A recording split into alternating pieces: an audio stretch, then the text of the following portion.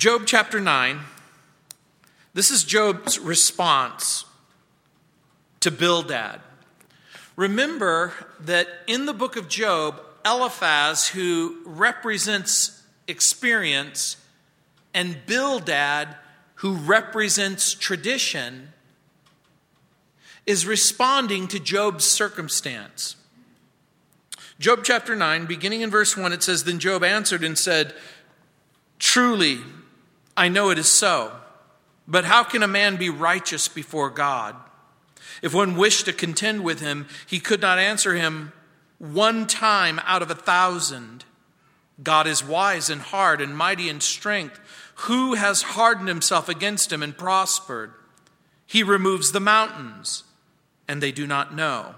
When he overturns them in his anger, he shakes the earth out of its place, and its pillars tremble. He commands the sun, and it does not rise. He seals off the stars. He alone spreads out the heavens and treads on the waves of the sea. He made the bear, Orion, and the Pleiades, and the chambers of the south. He does great things past finding out, yes, wonders without number. If he goes by me, I do not see him. If he moves past, I do not perceive him. If he takes away, who can hinder him? Who can say to him, 'What are you doing?' God will not withdraw his anger. The allies of the proud lie prostrate beneath him. How then can I answer him and choose my words to reason with him?" In Job chapter 8 through 14, there's a series of accusations that are made by Job's friends. Remember how the book starts out. There is this curtain that opens up in heaven, and you see the dialogue that takes place between God and Satan over the life of Job. And you'll remember the invitation. Job is considered righteous and upright. And Satan says, "Allow me to test him and he'll deny you." And remember, Job doesn't have access to that information, and neither does Eliphaz and Bildad. And so you know throughout the whole book the backdrop between what's happening. In the previous chapter, Bildad suggests that Job is being senseless. Your words are a blustering wind. In other words, Bildad accuses Job of blowing hot air. That there's a reason why he's suffering. There's a reason why he's in such pain, and there's a reason why he's in such difficulty. If he would just confess his sin, then he would experience restoration. Remember, Bildad makes an appeal to tradition. He says, remember the former generations, to look at the wealth of information that's been gleaned from the generations that have passed. And Bildad argues that those who are without God, those who refuse to retain a knowledge of God, will wither and die. And once again, Job seeks to defend himself. Not against what Bildad is saying right, but what Bildad is saying wrong. Because Bildad is accusing Job of having something terribly wrong in his life, and that's why he's experiencing such hardship. Job feels like he's innocent, that he hasn't done anything to deserve the kind of affliction that he's experienced. But he asks the question, how do you argue with God in verses 1 through 14? Job wonders if God lumps the innocent in with the wicked, and that he says, look, I'm just going to take care of all of them, and I'll sort it out later. Job seems to sense that he's suffering for no reason in verses 15 through 31. Job wishes that there was a mediator, someone who could place their hand on God and place their hand on him and explain his situation and resolve the conflict and take care of the dispute. And remember what Job has lost. He's lost the ability to make a living. He's lost his family. He's lost his health. He sometimes wishes, most of the time wishes, that he were dead. He feels abandoned. He feels forsaken. He feels misunderstood by those who came to offer support and comfort. Job finds himself accused of something that he didn't do. And yet those closest to him continue to suggest, you know why all of these horrible and terrible things are happening to you? Is because you've done something wrong. There's something wrong with you. And so Job wonders, why is God silent? Why doesn't the Lord show up and explain what's going on in my life? Where is God? Is he just? And so in this particular portion, Job is in effect going to ask for a trial. Job wants to take God to court. He wants to have the opportunity to demonstrate his innocence and integrity. What Job is asking for is a fair hearing. And Warren Wiersbe points out that this chapter and the next chapter has the vocabulary that's ripe with the words of litigation and law. There's the word contend in verse 3. It reappears in chapter 10, verse 2. It means to enter into litigation. And so when you see in verse 3 where it says, if one wished to contend with him, it would be another way of saying issue a subpoena or invite a trial. The word answer means to testify in court. Judge in verse 15. An opponent at law. He talks about an accuser. He talks about setting a time in verse 19, which is a summons to a court. He uses the term in the Hebrew daysman, which is translated in the New King James mediator. It really means umpire or arbitrator. It was a wise person in the village circumstances who would help resolve a dispute. So it means to reason. In chapter 13, verse 3, or to argue a case or order my cause, prepare my case, plead, dispute, hear me, give me a legal hearing. Adversary, that's someone who accuses. The whole 2 chapters is going to be ripe with the words of litigation and trial.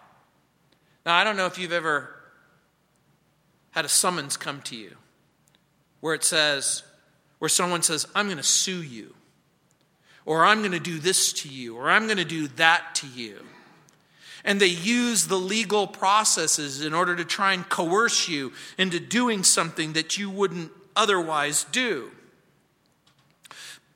But here, Job begs for an opportunity to have a fair hearing. In Job chapter 9 and chapter 10, he's going to ask 3 questions. How can I be righteous before God? In verses 1 through 13. How can I meet God in court? In verses 14 through 35.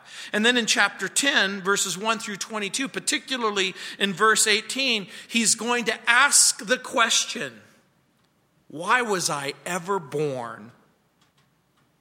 Job is righteous. But how can he prove it?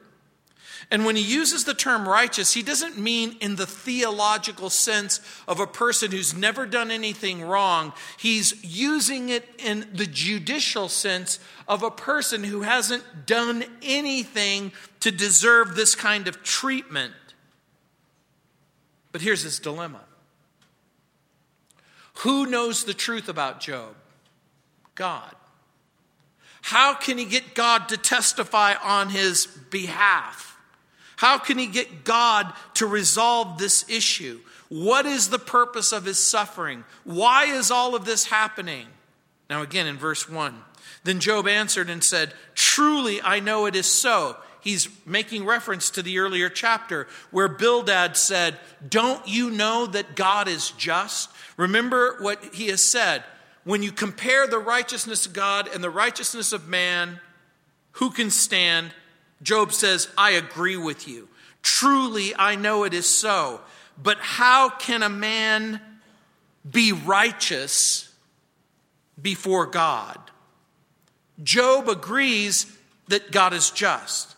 The issue isn't whether or not God is just. What he's asking is in light of the fact that God is a perfect God, that he is a just God, that he is a holy God, that God has perfect righteousness and perfect justice, how can you plead your case with God? And so in verse 3, when he says, if one wished to contend with him, bring him to trial, have a dialogue with him, he could not answer him one time out of 1,000.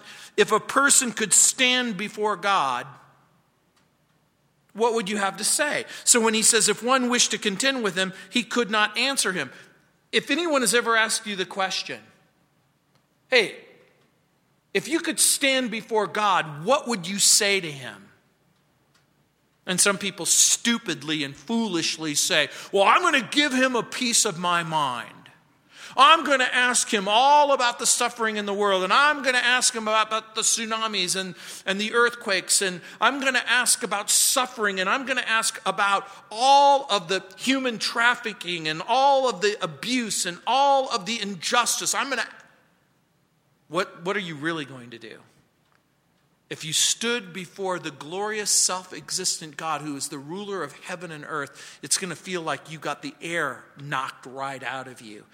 What you are going to do is you're going to try to press your face as close to the ground as possible and hope that you don't have to say anything. If a person could stand before God, this is Job's way of saying, what would I have to say? Human beings, now think about this. Here's what Job is saying. There is the perfect God, and human beings are imperfect. 1 in 1,000 wouldn't even have the slightest clue of where to begin. If you could form words on your mouth, what word would you try to form? If you could only say one word, judge me, sorry, mercy. Paul will later write that there's none righteous, there's not one. All have sinned and have fallen short of the glory of God. Everyone is guilty of imperfection. Everyone has both known sin and unknown sin. But see, this is where Job is a little bit different. Job is unaware of deliberate sin, willful sin, known sin. I wish I could say that about myself. I wish I could say, hey, you know what? If I stood before God, I know that there's nothing, really wrong. Rather, I would have to say, I'm so full of known sin that all I have to do daily is to say, Lord, this is wrong, and this is wrong, and this is sinful, and this is wrong. And Lord, thank you for your grace, and thank you for mercy, and thank you for Jesus. Yet Job is unaware of deliberate sin in his life, of known sin in his life. Job felt sure he is innocent of deliberate sin. In verse 2, again, it's less about salvation, more about justification. I guess the word I would use is what Job talks about is vindication and exoneration. Job desires for God to confirm his innocence so that his name can be cleared, so that the charges that have been leveled against him by his friends could be dropped. In verse 4, he says, God is wise in heart and mighty in strength. Who has hardened himself against him and prospered? Job knows that human beings are capable of hypocrisy and deceit. People can fool people, but you can't fool God. You can't deceive the Lord by claiming to be innocent when in fact you're guilty. Now, if you've ever been called to court, and if you've ever had to stand before a judge, and if the judge has ever said to you, how do you plead?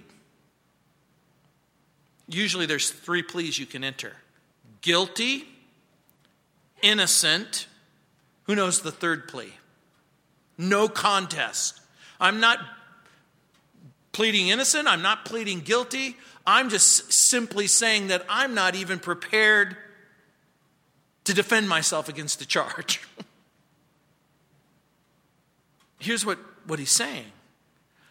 God is wise in heart and mighty in strength.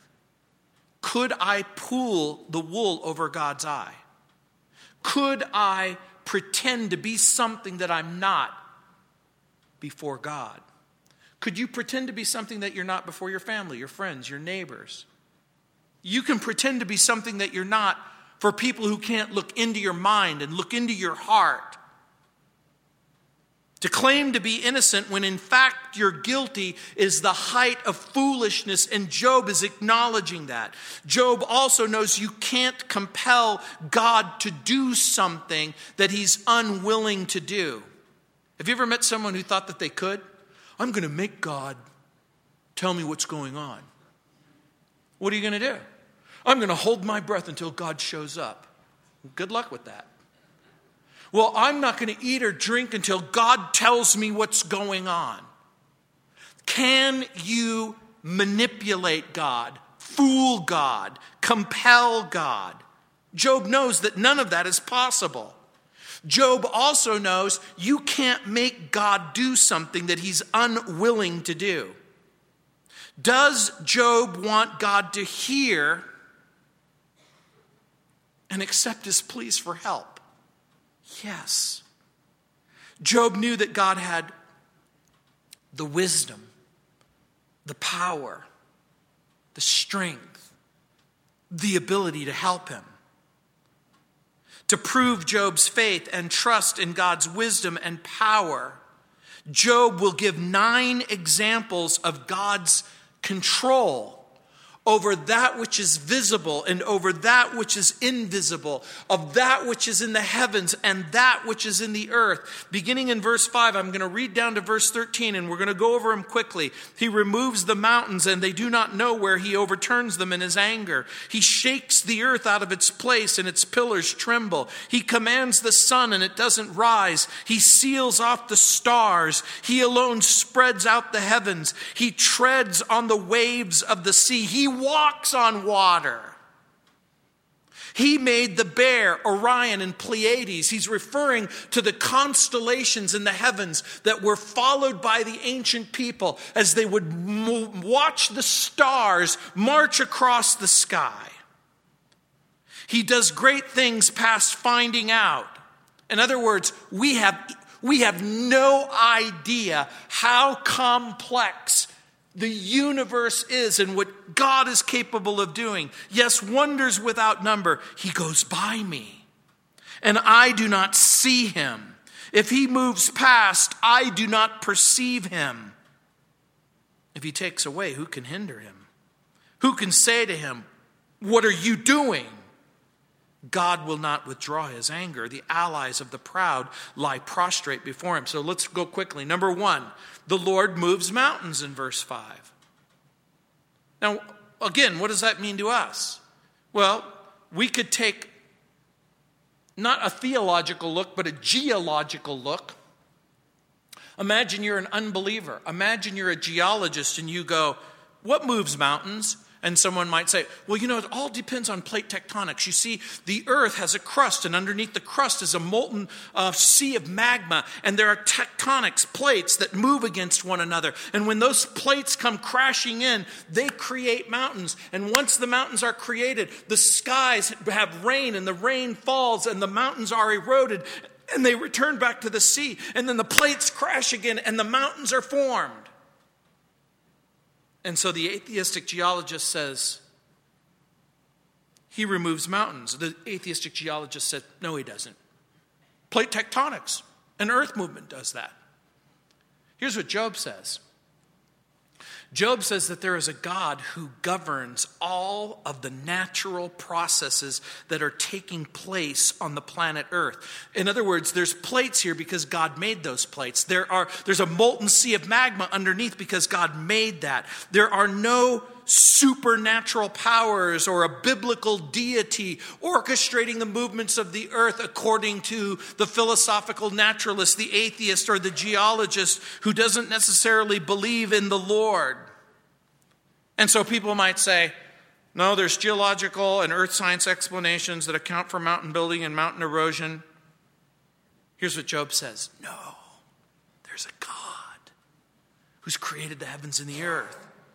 The Bible says that God is in charge of the earth processes. Number 2, the Lord shakes the earth in verse 6. Remember what it says? He shakes the earth out of its place. What do you suppose he's making reference to? What do you think? Go ahead, tell me. Talk to me. Earthquakes. That's exactly right. The Lord shakes the earth.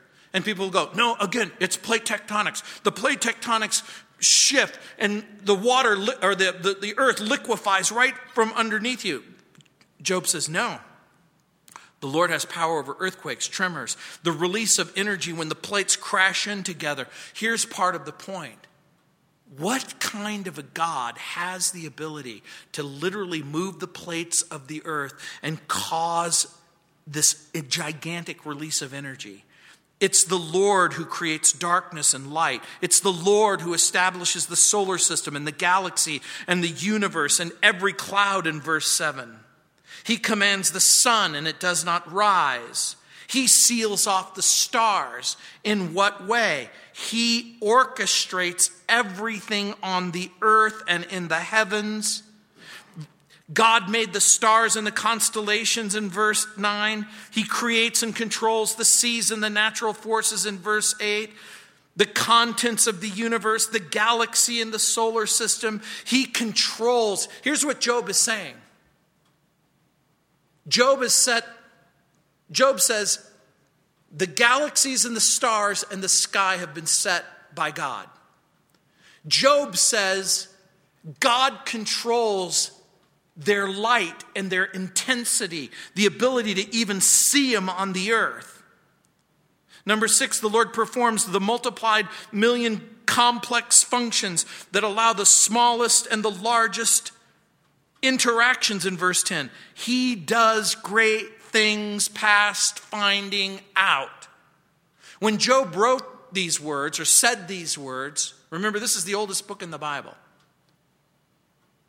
Did God create the big things that everyone can see? Did God create the little things that no one can see?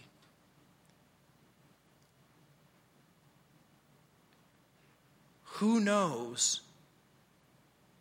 why an electron maintains its orbit around the protons and the neutrons in an atom? I know the simple physicist will say, well, I can tell you it's because of the presence of positive and negative charges. Yeah, it's true. So you see, there's a natural explanation. There's not a God who holds the universe together, even though in the book of Colossians it says that Jesus holds everything together by the power of his might. God creates, God sustains. Verse 7, or actually verse 11, it says, if he goes by me, I do not see him. Question, is God visible or invisible?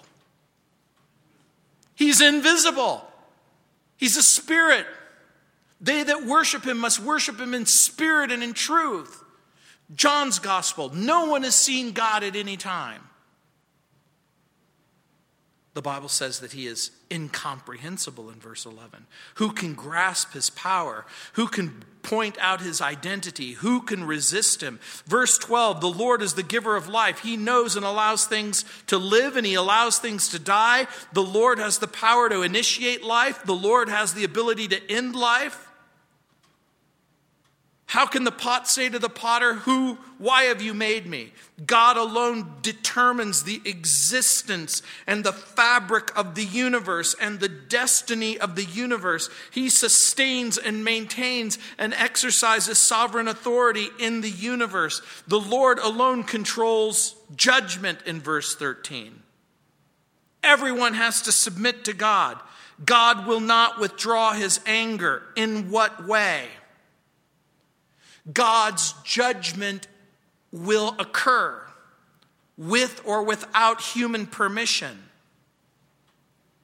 And since God has complete authority over life and death, is everyone obliged, obligated to submit to him? I think that the answer is yes. That's the point. So, there's two ways to go along with God. Willfully and cheerfully, or reluctantly and bitterly. Pause for just a moment and ask yourself that question. Do I go along with God willingly and cheerfully, or reluctantly and bitterly? Here's Job's assertion. Everyone who is foolish enough to arouse his anger are playing a dangerous game. God rules everyone and everything. Is it a good idea to poke God in the eye? Bad idea. Now, having said all of those things, the Lord alone controls anger. Everyone has to submit. In verse 14, look what it says. How then can I answer him and choose my words to reason with him? Do you understand what Job is saying? Let's just, for purposes of discussion, say I had the opportunity to actually talk to God. Let's just say for purposes of discussion, I actually got enough courage to even ask him anything. And let's just for purposes of discussion say, since God is powerful, righteous, knowledgeable, pure, just, since anyone who would dare argue with God, since anyone could even suggest that they could instruct God or give God information that he doesn't already possess, what do you say to him?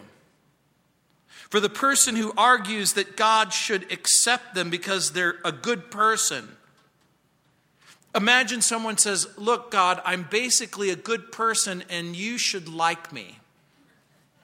See, you're laughing at what a ridiculous statement that is, because remember, having said everything that Job has already said, does God know the truth about you? Does God know the truth about your circumstances? But here's part of the point. Job needs God's acceptance and help. Job thinks he's innocent of known sin. But here's what Job is beginning to understand, that even if I'm innocent of everything, to the best of my knowledge, I could take a lie detector test and say with all of my heart, I have done truly my very, very best. Is it possible that the God of the universe could find something wrong with me? That's the right answer. So when the rich young ruler comes to Jesus and says, good master, what must I do to inherit eternal life? Jesus says, why in the world would you call me good? There's none good but God. We want to stand before God, not on the basis of how we compare with our neighbor. Or actually, that's how we want to stand before God. We want to say, compared to this person, I'm a pretty good person. I use the story all the time of Guido and Luigi. You know the story of Guido and Luigi. Guido and Luigi were Italian criminals who were in charge of mob operations in a fairly large city.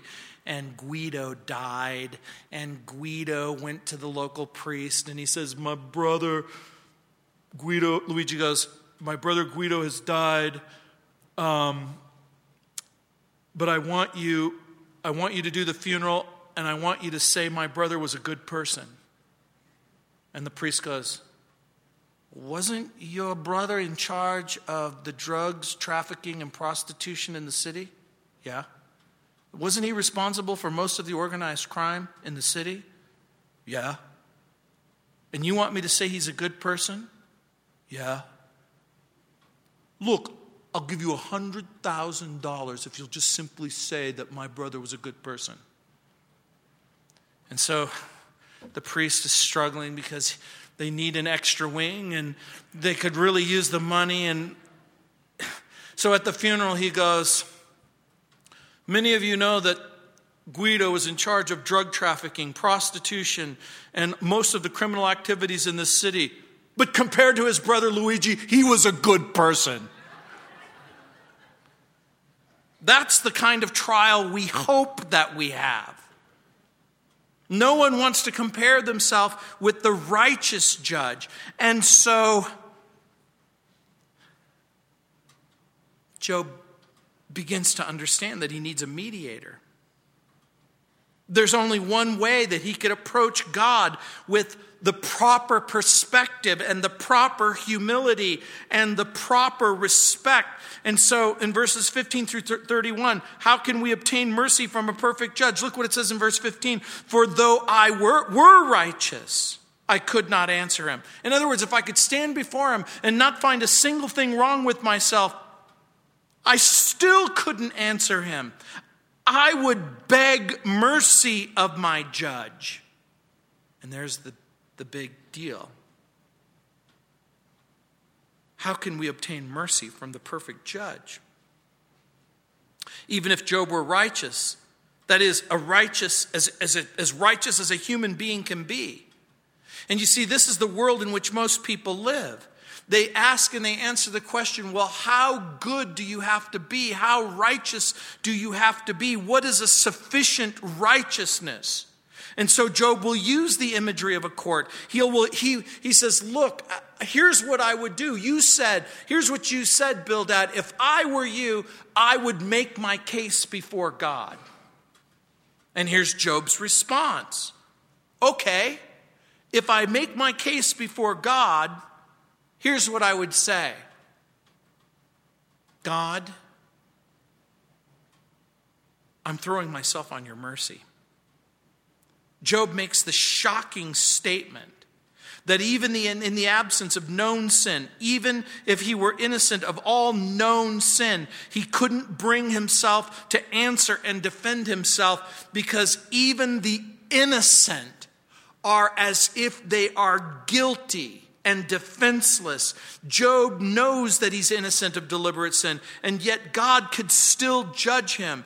God in his perfection, God in his glory, God in his majesty, God in his holiness. God sets a standard. And the standard is a standard of perfection. And so in verse 16 he says, if I called and he answered me, I would not believe that he was listening to my voice. For he crushes me with a tempest and multiplies my wounds without cause. He will not allow me to catch my breath. He fills me with bitterness. Verse 19, if it is a matter of strength, indeed he is strong. And if justice, who will appoint my day in court? Though I were righteous, my own mouth would condemn me. This is an important point. It would be like in our culture and society, remember, for every television show you've ever seen, or if you don't necessarily watch TV, but you've actually had a police officer say to you, you have the right to remain silent. Anything you say, how does the rest go? Can and will be used against you in a court of law. This is Job. Job is saying, even if I opened my mouth, I'm sure that whatever I had to say, God would use it against me. Though I were blameless, it would prove me perverse. I am blameless, yet I do not know myself. I despise my life. It's all one thing. Therefore I say, he destroys the blameless and the wicked. If the scourge slays suddenly, he laughs at the plight of the innocent. The earth is given into the hand of the wicked. He covers the face of its judges. If it is not he, who else could it be? Now my days are swifter than a runner. They flee away. They see no good. They pass like swift ships, like an eagle swooping over its prey. It's a picture of how quickly life goes by. If I say, I will forget my complaint, I'll put off my sad face. And I'll put on a happy face. I'll wear a smile. Turn that crown upside down. That's what I'll do. I'll just pretend like everything's okay. He says, I am afraid of all my sufferings. I know that you will not hold me innocent. If I am condemned, why then do I labor in vain? I wash myself with snow water and cleanse my hands with soap.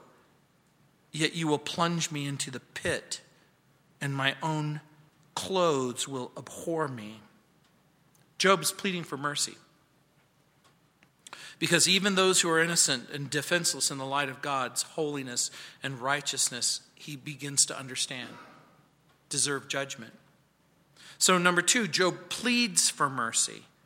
Because God, as God, awesome in power and judge of everything, doesn't need to give anyone a hearing. This is what Job is arguing in verses 16, 17, and 18. It is, hey, if I ask for a hearing, does God owe it to me to even give me a hearing?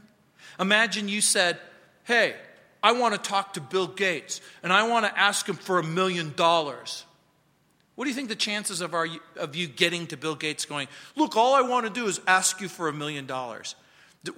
Does Bill Gates owe you time in his busy schedule? No. Well, what if you wanted to see the President of the United States? What if you said, Mr. President, I voted for you. Could you give me 5 minutes? What do you think the president would say? Probably not. Unless you had the magic words. How much money did you contribute to my campaign? Oh, well then I'll see you. No, but here's the point. Is Job worthy to enter God's court and place himself before God's throne? By the way, does the Supreme Court listen to every case that's appealed to it? What's the answer? The answer is no. Do you realize that maybe 1 in 1,000 cases even gets considered? Does Job deserve a fair hearing for help and healing and restoration? Job feels helpless and abandoned. Bildad urged Job, request a fair hearing. Job begins to think about it, that he has little hope, that that's a remote possibility. I'm going to suggest to you that Job is deeply troubled by the possibility that even if he were able to summon God to hear his case, that if for some reason he were granted access, God would crush him. Imagine if you said, God, just reveal yourself to me. And then all of a sudden God did, and you just went up like a puff of smoke. Well, you said, reveal myself to you. And remember, I had already told in the Bible that if I reveal myself to human beings, no human being can stand before me and live. And that the truth is, that's the reason why I put Moses in the crevice, and I actually put my hand over him, and I walked backwards, and he still started to glow like a nuclear explosion.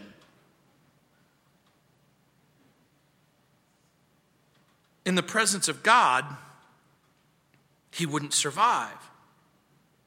And so Job pleads for mercy because neither he nor anyone else can stand before the mighty justice of God in verses 19 through 20. Who can issue God a summons? Who can make God appear? Can you imagine trying to find a legal service to serve God with papers? Sorry, how are we going to get there? In matters of justice, God is unapproachable. God is over all. Here's what it says in Isaiah 33:22, that God is the giver of law. If God is the self-existent creator who created the heavens and the earth and created you and gave you law, do you think God says, you know what I'm going to do? I'm going to submit myself to your perceptions of me and what you think you should get from me? God could find him guilty of anything and everything. That's what it says in verse 20. And even if he were not guilty of deliberate sin, the very words he would use to justify himself could constitute grounds for condemnation. And so Job would have to plead for mercy because God seems unconcerned in verses 21 through 24. Now think about what's happening. Job pleads for mercy because even if he's innocent in his own eyes, that's a different standard with God. Job pleads for mercy because God is a powerful judge.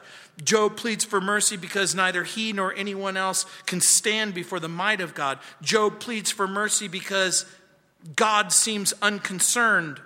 In verses 21 through 24, I am blameless, yet I do not know myself. I despise my life. It's all one thing. Therefore I say, he destroys the blameless and the wicked. In other words, God doesn't seem to care if the good are good and the bad are bad, and things happen to both, and there doesn't seem to be any differentiation between the two. Why am I even living this life? Job is frustrated. This is maybe the strongest emotional statement that he's made up until now. If the scourge slays suddenly, he laughs at the plight of the innocent. The earth is given into the hand of the wicked. He covers the faces of its judges. If it is not he, who else could it be? In other words, if the scourge slays suddenly, in other words, if the instrument of discipline comes upon human beings and the innocent and the guilty, the young and the old, the black and the white are indiscriminately destroyed, how can I have any kind of explanation? Job is innocent of known sin, and yet God has allowed him to experience profound suffering and tragedy, and the pain and the disease is prolonged and intense and severe, so severe that he despises his life, and so he wonders, how could God be so utterly unconcerned about his life? So here's what he's thinking. God doesn't care, and so I would ask for mercy. Job knows that God controls everything, that God knows everything. So how is it when plagues and tsunamis and earthquakes and wars and devastations don't seem to urge God in one direction or the other? And if you consider the fact that 100,000 people can die in a flood in the Indian continent, if you see the earthquake in Haiti, if you see the incredible earthquakes in Japan, if you see not just 100 or 1,000, but 10,000 people dying, and God seems to be unaffected, he says, I'm going to cry for mercy. And then Job cries for mercy because his life is brief. Again, look at verse 25 and 26. Now my days are swifter than a runner. They flee away. They see no good. They pass like swift ships, like an eagle swooping on its prey. And so he says, I'm crying for mercy because you're born, you live, you die. By the way, where is Job at this very moment? As he's speaking these words, as he's responding to Bildad, where is he? He's in a trash heap. He's in a garbage heap. He is a homeless person living in the dump.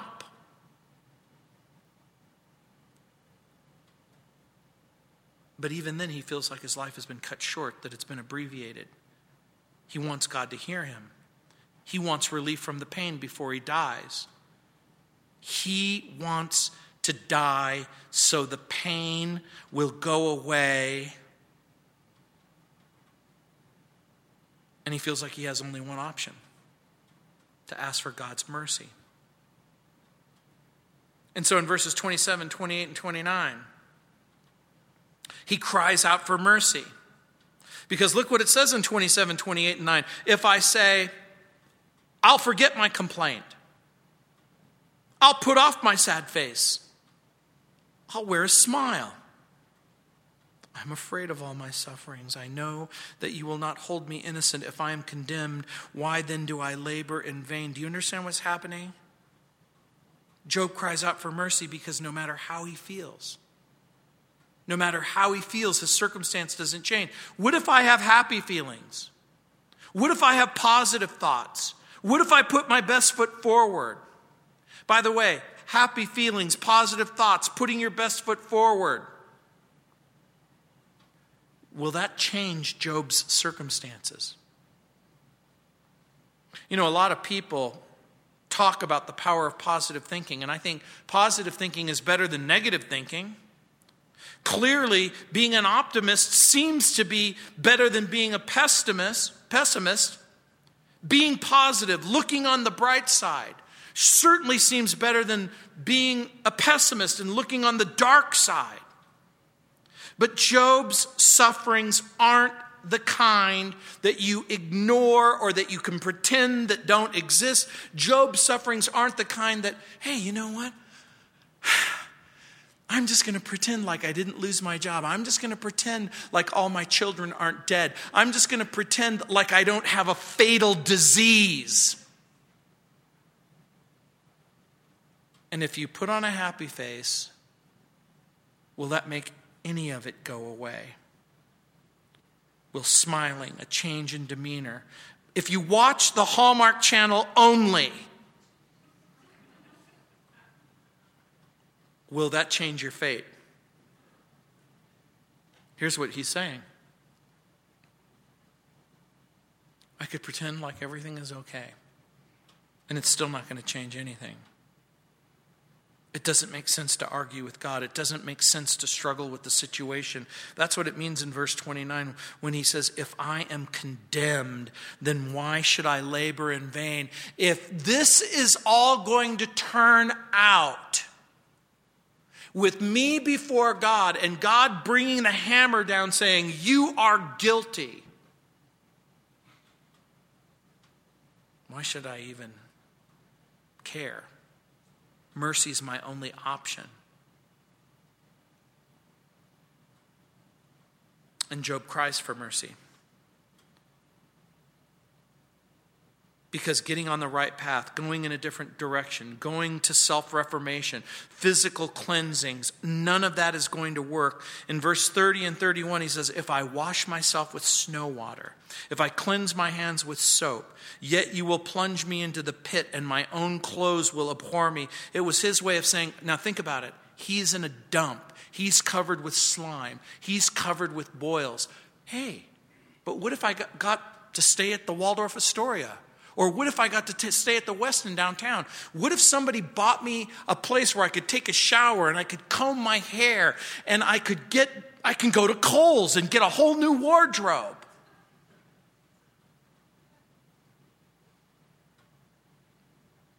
Job says,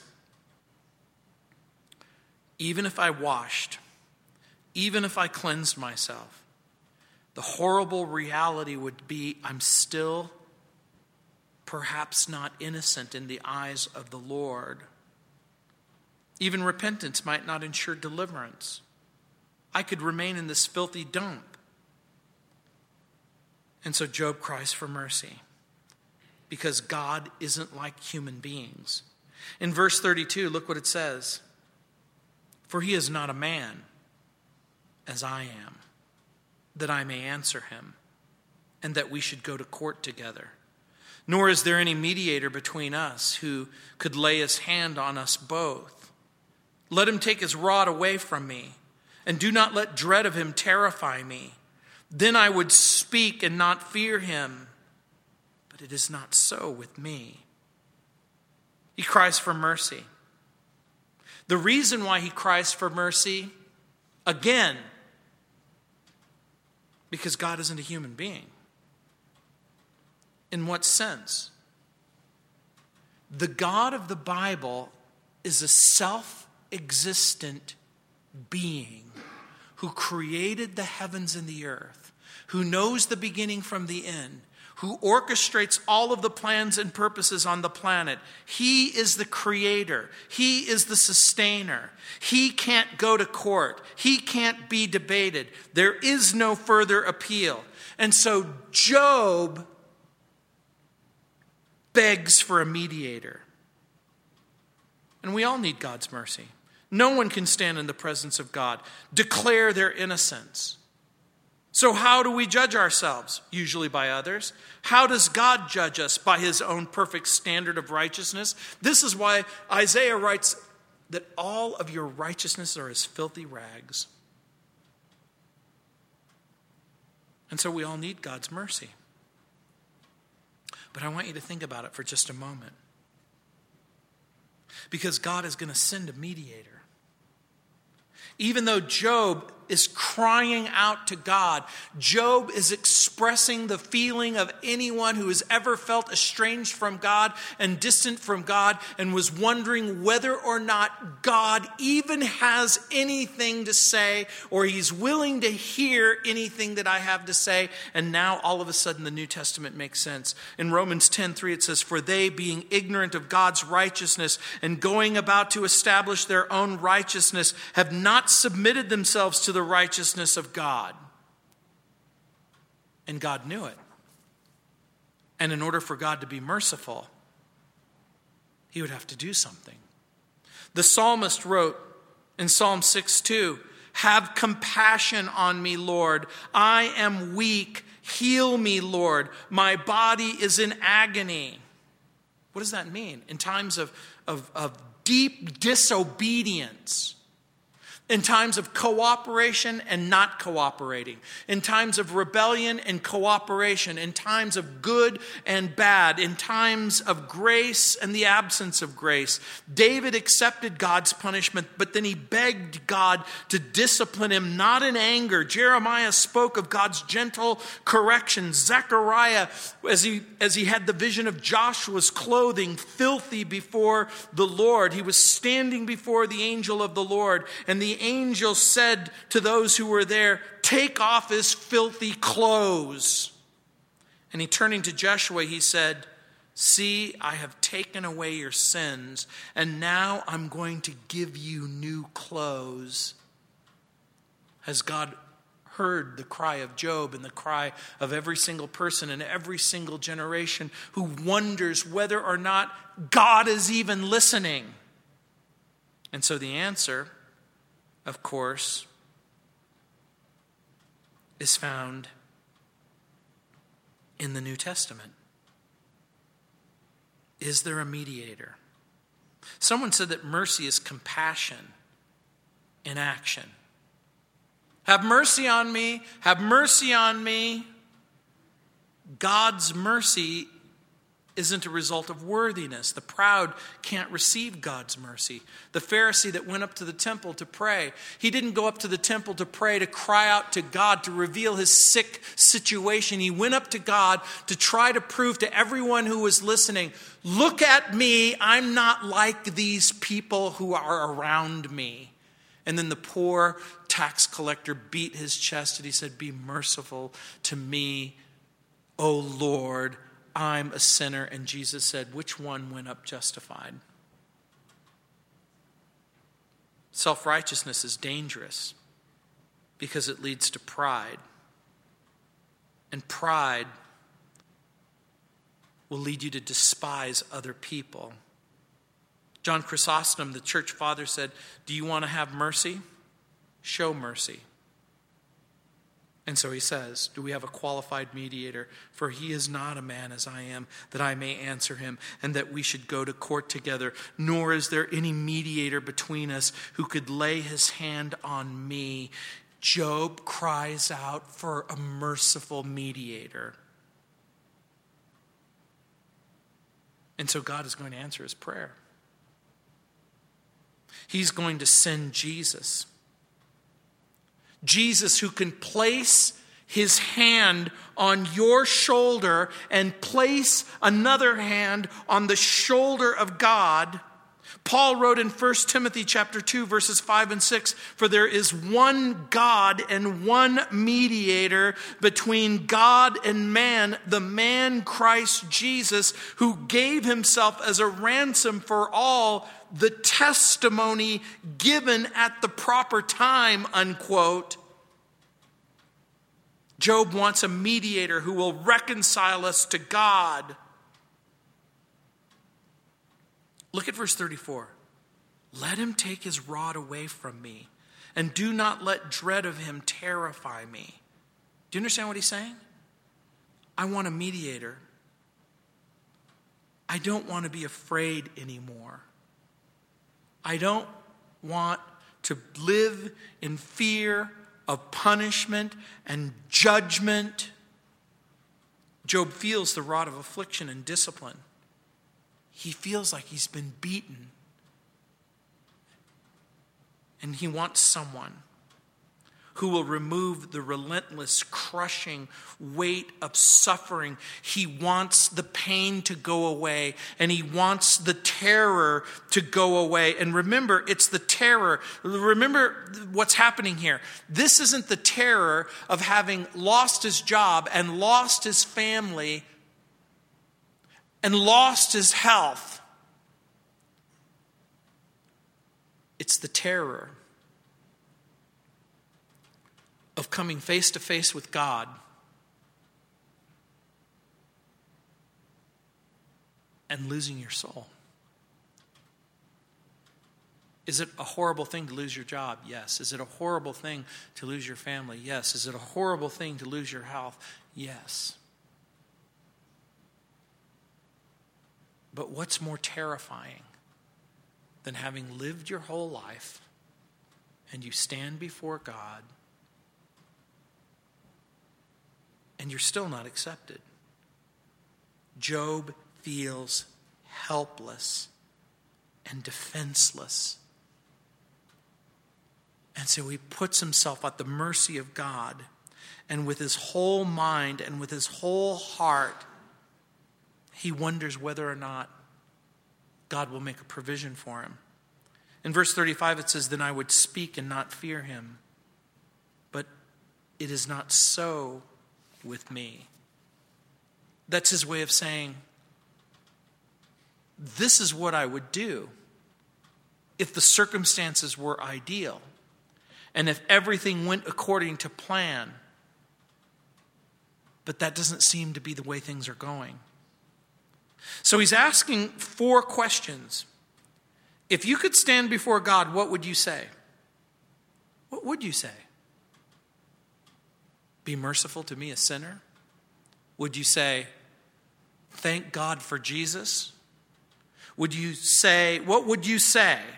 If you could declare your own innocence, and if you could declare how good you really are, what would the assessment truly be? If you had tried to appear positive and cheerful, would that help your case? If you had a mediator who told the truth about who you really are, what would you want that mediator to say? Would you want the mediator to say, God, you know the truth about Bob, Mary, Sheila, Bill? Would you want the mediator to say, there's none righteous, no, not one. All have sinned and have fallen short of the glory of God. There's no one who's good. There's no one who's worthy. There's no one who's acceptable. But I was willing to be worthy, perfect, righteous, acceptable. I took upon myself their punishment, your wrath that they justly deserved. And that person's trusted me for life and for love and for forgiveness and for hope and for grace. This person is trusting me to extend mercy And you promised that that's exactly what you would do if I was faithful and obedient and I submitted to you, Dad. Jesus is our mediator. He's the sinless and perfect life. And I want you to begin to understand what's happening in Job's life, even at this moment, as he begins to consider his own circumstances and he begins to understand that in order for him to truly be just and justified, it's going to require someone who can say something to God that's going to make his circumstances okay. And Job begins to realize that God himself is going to have to make that provision. This is why the writer of Hebrews would write in Hebrews 9:15, and for this cause he is the mediator of the New Testament, and that by means of death, for the redemption of the transgressions that were under the First Testament is the Old Testament. They which are called might receive the promise of eternal inheritance. You see, Job, like Abraham and Isaac and Jacob and Joseph and Judah and David and Isaiah and Jeremiah and Daniel, they're going to all have to look into the future for a provision for their circumstances that only God could provide.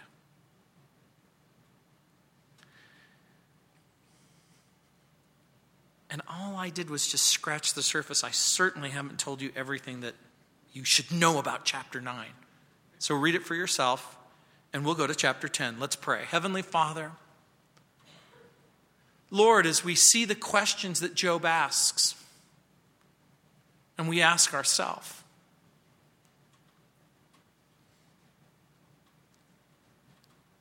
if I could stand before God, what would I say? If I could declare my own innocence and my own goodness, what would it in fact prove?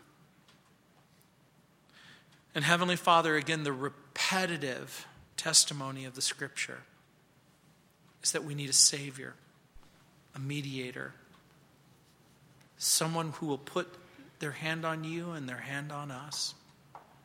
Lord, this is why we gather. This is why we celebrate grace and we celebrate mercy and we give you thanks that there's forgiveness of sin and that there's hope for the future in Christ.